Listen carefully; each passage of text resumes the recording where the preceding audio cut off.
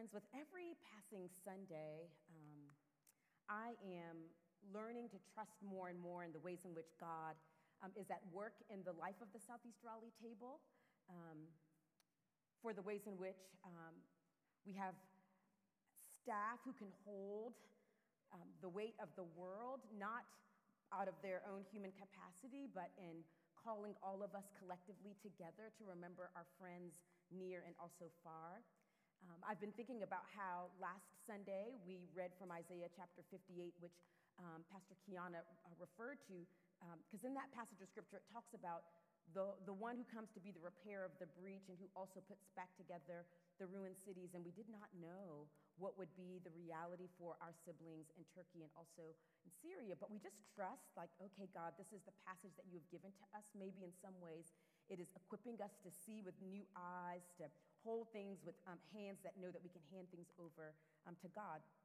I say this because this morning, the passage of scripture that was designated for this particular Sunday was not one that I was all that excited about. In fact, I was kind of like, oh, Lord, can you just not make something else come from the heavens, you know? Deuteronomy 30 was not the passage that I wanted, that I would have chosen for this morning. And yet, if I think about how God has been so good to us and rehearse God's goodness, want to trust that this isn't about us manufacturing moments, but the way in which God weaves together something that is just beautiful and miraculous when we gather in this space. So I just give God thanks and praise for whatever God is going to be up to this morning, because God has shown us that God has been up to some beautiful things in the last couple of weeks. This morning's scripture is it is an interesting one. So I want to give a little bit of context. Typically, Reverend Sayun comes and he reads the scripture, but this morning I want to give some context to this passage of scripture. It's considered one of the farewell speeches of Moses. And you may remember that Moses is the great, the chief liberation officer for God's people when they were enslaved in Egypt. They have basically 40 years of a trek through the wilderness on their way to the promised land. And they're on the cusp of actually going into the promised land. And now Moses has heard from God that Moses is not going to enter into the land. So basically has taken them all the way, into almost to the promised land. And Moses is not going to be able to cross over. A young mentee, Joshua, is going to take the people into the land. And so Moses is offering his closing words. The interesting thing is that after this 40-year trek of being in the wilderness and about to go into the land that God has promised, the land that God has promised has now been taken over by the Babylonians. So it's like you've taken this 40-year trek, and you think it's going to be so simple just to move into the promised land, but now there's going to be a little bit of resistance even to go into the place that had been promised. And so Moses is reminding the Israelites, who are probably feeling a little bit deflated and defeated after they have taken this very long trek, that now it's going to come with a little bit of resistance to go into the promised land. Moses is reminding the people of God's faithfulness. Now, the thing about this particular passage is that it is fairly explicit about cursing and coming against adversaries and enemies. And I want to, as you prepare your ears and the ears of your heart to hear this, is to remember that in Middle Near Eastern culture, there was this idea that God was intimately involved in all things. In all things. Now, that was kind of the cultural theology of the days, that God has to be involved in all things. Now, we know, of course, when we read scripture in the Gospels, that we are called to love our enemies, not necessarily smite our enemies. And so I want you to just remember this kind of cultural reference, that doesn't necessarily mean this is who God is, but this is how God was understood. Okay? This is how God was understood. Also, too, with this enemy and adversary language, if we can remind ourselves that God is a God of justice, meaning that when harm befalls those who have been marginalized or oppressed, God is going to always show up as a God of justice. Now, sometimes the way in which humans might think about that or dispensing justice might be using enemy and adversary language. Once again, the God of justice And the way human beings sometimes think about, like, okay, what do we name those who have harmed us, might look a bit different. The last thing that I want to share about this passage of scripture is that there is a lot of like causality language. If you do this, then this will happen. If you do this, then this will happen. Again, we recognize theologically there is nothing we can do to make God love us less, and nothing we can do to make God love us more. If you can just all shake your heads. This is good theology. So when you hear, but if you do this, then, if you do this, then, if you do this, then, especially around disobedience, and this that will be one of the words that is used, is I want you to think about that in regard to when we are disobedient, it looks like us trying to be our own gods,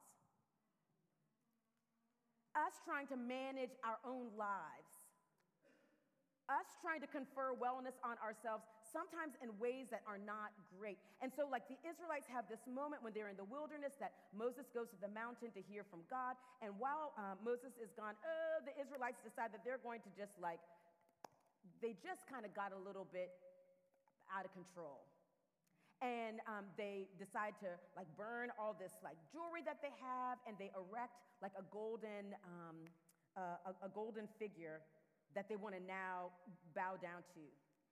It's a reminder that sometimes when we are left to our own devices and we choose to somehow be the gods of our own lives, we don't oftentimes operate in ways that are well. Again, enemy adversary language, I want you to, so that you don't brace yourself when you hear that, to understand a God of justice. And then secondly, when you hear this kind of causality, to remember how God is always inviting us into a life that is really life, not a life where we try to become our own gods, okay? I realize that when we read scripture, on any given day, I do not know how scripture has been used to weaponize, to micromanage you, sometimes even to oppress some of us. So I didn't want to gloss over. Okay, Deuteronomy 30, Moses' farewell speech, verses 1 through 14. Hear now these words. When all these things have happened to you, the blessings and the curses that I have set before you, if you call them to mind among all the nations where the Lord your God has driven you, and return to the Lord your God, and you and your children obey God with all your heart and with all your soul, just as I am commanding you today, then the Lord your God will restore your fortunes and have compassion on you, gathering you again from all the peoples among whom the Lord your God has scattered you. Even if you are exiled to the ends of the world, from there the Lord your God will gather you, and from there God will bring you back. The Lord your God will bring you into the land that your ancestors possessed, and you will possess it. God will make you more prosperous and numerous than your ancestors. Moreover, the Lord your God will circumcise your heart, or basically like change your heart, and the heart of your descendants, so that you will love the Lord your God with all your heart and with all your soul, in order that you may live. The Lord your God will put all these curses on your enemies and on the adversaries who took advantage of you. Then you shall again obey the Lord, observing all God's commandments that I am commanding you today. And the Lord your God will make you abundantly prosperous in all your undertaking, in the fruit of your body, in the fruit of your livestock, and in the fruit of your soil. So everything in their lives will bear abundance. For the Lord will again take delight in prospering you. I love that. God will take delight in prospering you, just as God delighted in prospering your ancestors when you obey the Lord your God by observing God's commandments and decrees that are written in the book of the law, because you turn to the Lord your God with all your heart and with all your soul. Surely this commandment that I am commanding you today is not too hard for you, nor is it too far away. Basically, Moses is offering this word that this way of God coming with abundance, even if it seems too good to be true, it is true. It is not in heaven that you should say, who will go up to heaven for us and get it for us so that we may hear it and observe it? Neither is it beyond the sea that you should say, who will cross to the other side of the sea for us and get it for us so that we may hear it and observe it? No, the word is very near to you. It is in your mouth and in your heart for you to observe or for you to hold on to. Friends, this is the word of God for us, the people of God. Thanks be to God.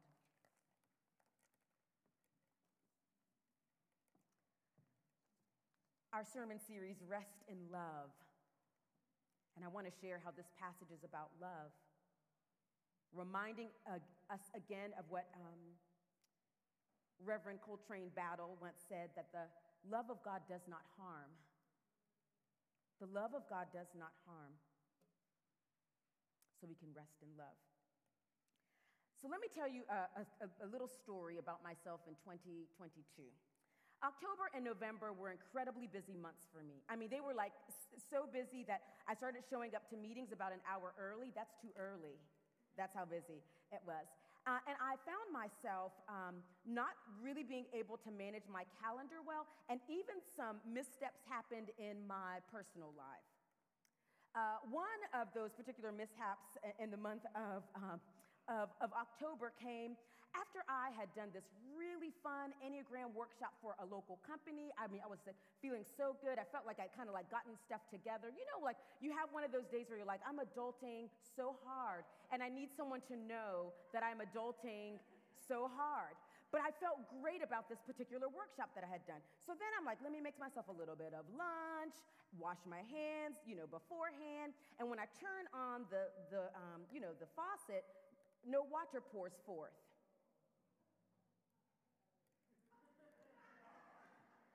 The well was dry. So I think to myself, oh goodness, there's probably a little bit of construction going on in my neighborhood. Let me go outside and see who's messing with some pipes, in my neighborhood. I go outside and I do not see anyone messing with pipes, but I do see a little hanger on my door from the city of Raleigh.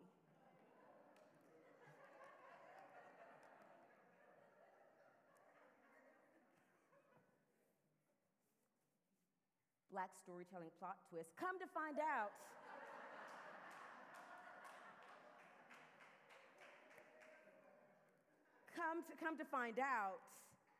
that my water had been cut off. Apparently, the city of Raleigh had been trying to get in touch with me about me paying some bills. And apparently, I had, in the midst of my very busy month of October, not seen some of their correspondence to me.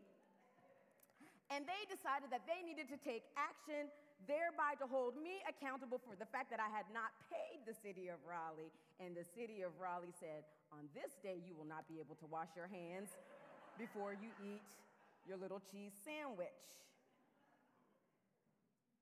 Here's the thing. The city of Raleigh did not care that I had just led a beautiful Enneagram workshop and helped people to have breakthroughs in their lives. The city of Raleigh did not care that I was good for it.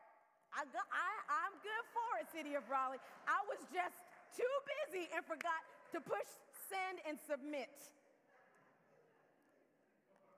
Let me tell you why the city of Raleigh did not care. Because I'm in a contractual relationship with the city of Raleigh. In a contractual relationship, there are certain things that I have to do in order to get services. And there are certain services that are allotted to me if there are certain things that I do. It is transactional, the contractual relationship that I have with the city of Raleigh. I do something, they do something. They do something, I do something. And the reality is, this is how it is with most of the relationships that we have. They feel contractual. They feel transactional. You do something, then I do something. I do something, then you do something. But this is not the paradigm in which we are in relationship with God.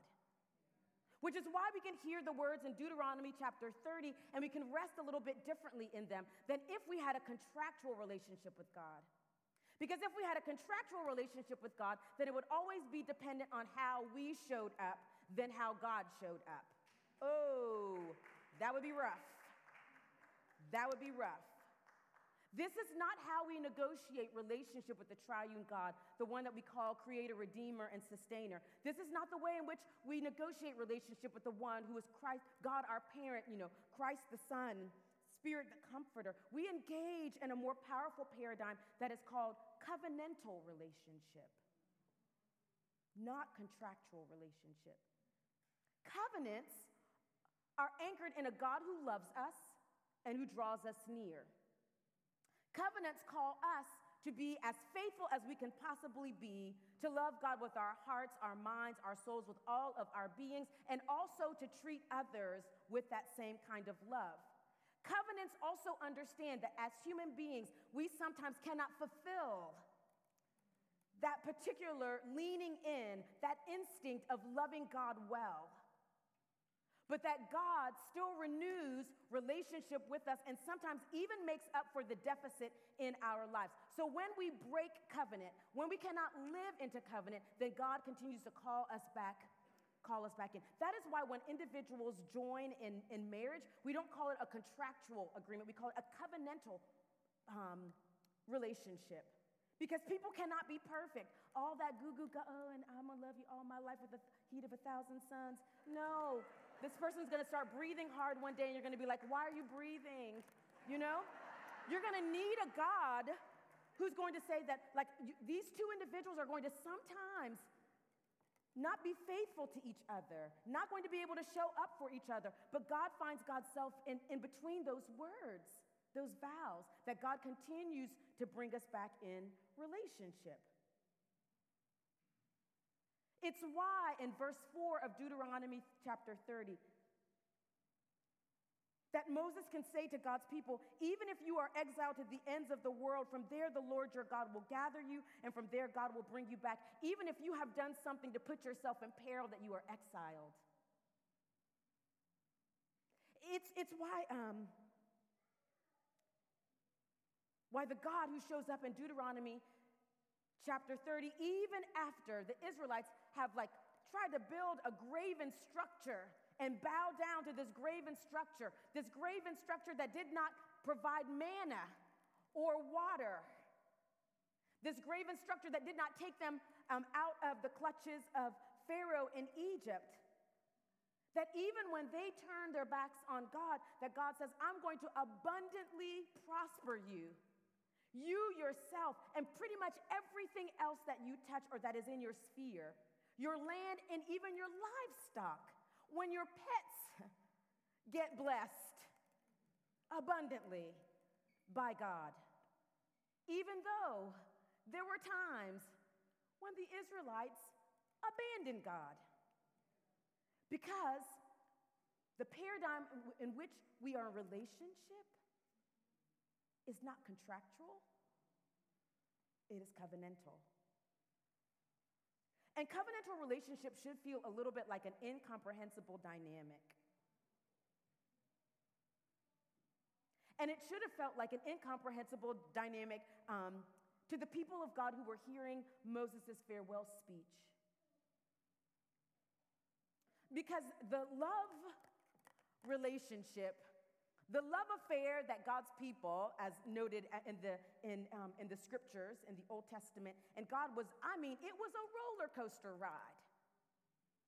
God would do something beautiful for the Israelites. The Israelites would be like, oh, God, we thank you. And they would sing a song. Then a crisis moment would happen. Oh, God, where are you, God? Where are you, God? WYD, what you doing, God? It's like, then God would say, you know what? Even though the people are grumbling against me or they're complaining or they've turned their back on me, I will bless them. I'm going to show them that I still love them even when they cannot love me back. And then God will do a beautiful thing. And the people of Israel are like, oh my gosh, this is so wonderful. This is beautiful. Until the next crisis hits.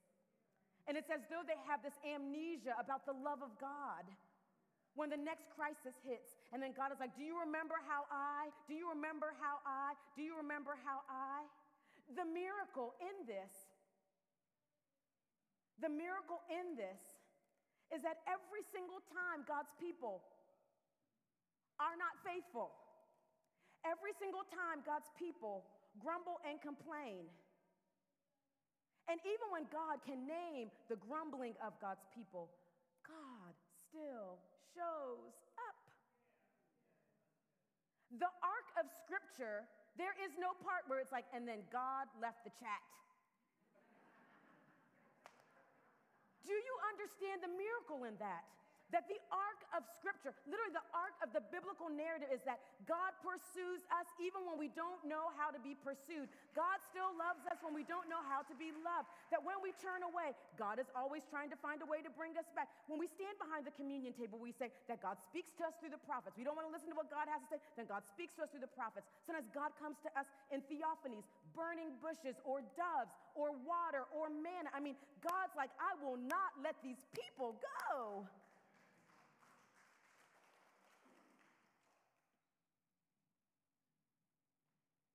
In the midst of backpedaling or seeking to be our own gods, or just the fickleness of being human, that relationship with God is not built on our human capacity, but on God's nature. Here's the good news, is that in Deuteronomy 30, it says this, that God will even give us the capacity to love God.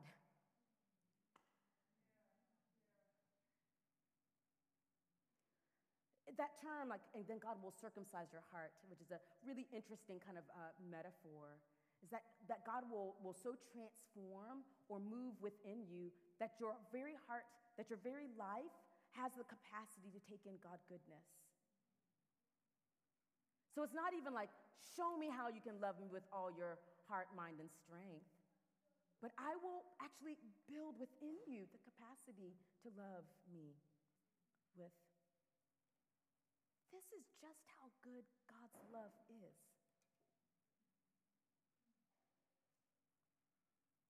You may be wondering, well, Lisa, so what's the point?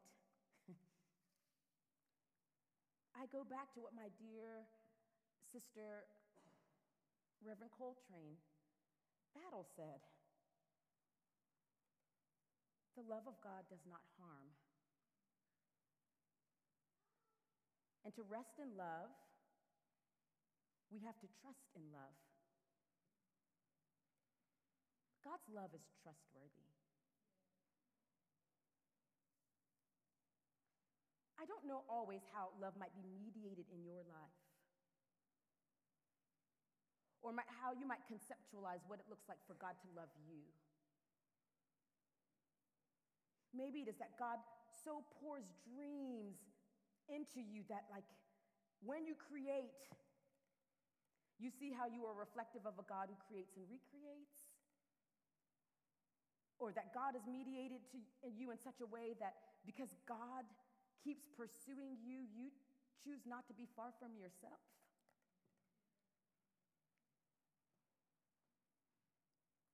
To let yourself be loved as opposed to sometimes the ways in which we want to despise ourselves or flog ourselves. The good news is that God's love won't let us go.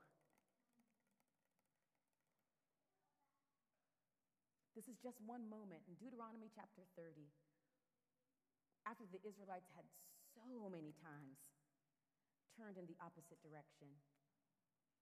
And they hear that even if you are exiled to the farthest ends of the world,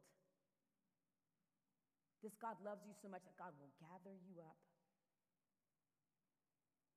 We can trust in God's love because God's love does not run out when ours is waning. For the long arc of this love story with God is that over and over and over and over again, when we cannot show up, over and over and over and over and over again, God shows up. To rest in love, you have to trust in God's love. Might you know this? God's love is not mediated through a contractual agreement. God's love is mediated to you through a covenantal agreement. And that is good news. That is such good news. So now may you believe it and live like it is true. Will you pray with me?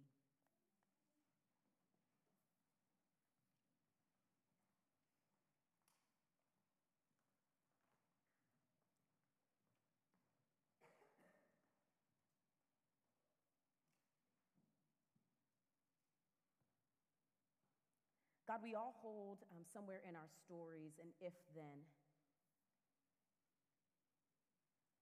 If they knew, then they wouldn't. If they ever found out, then they wouldn't. If I can't, then they won't. If I ever, they will never.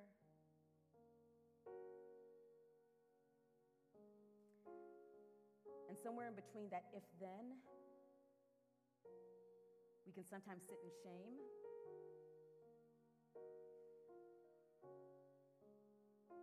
Or feel or see ourselves as unlovable. Or even not deserving of your grace.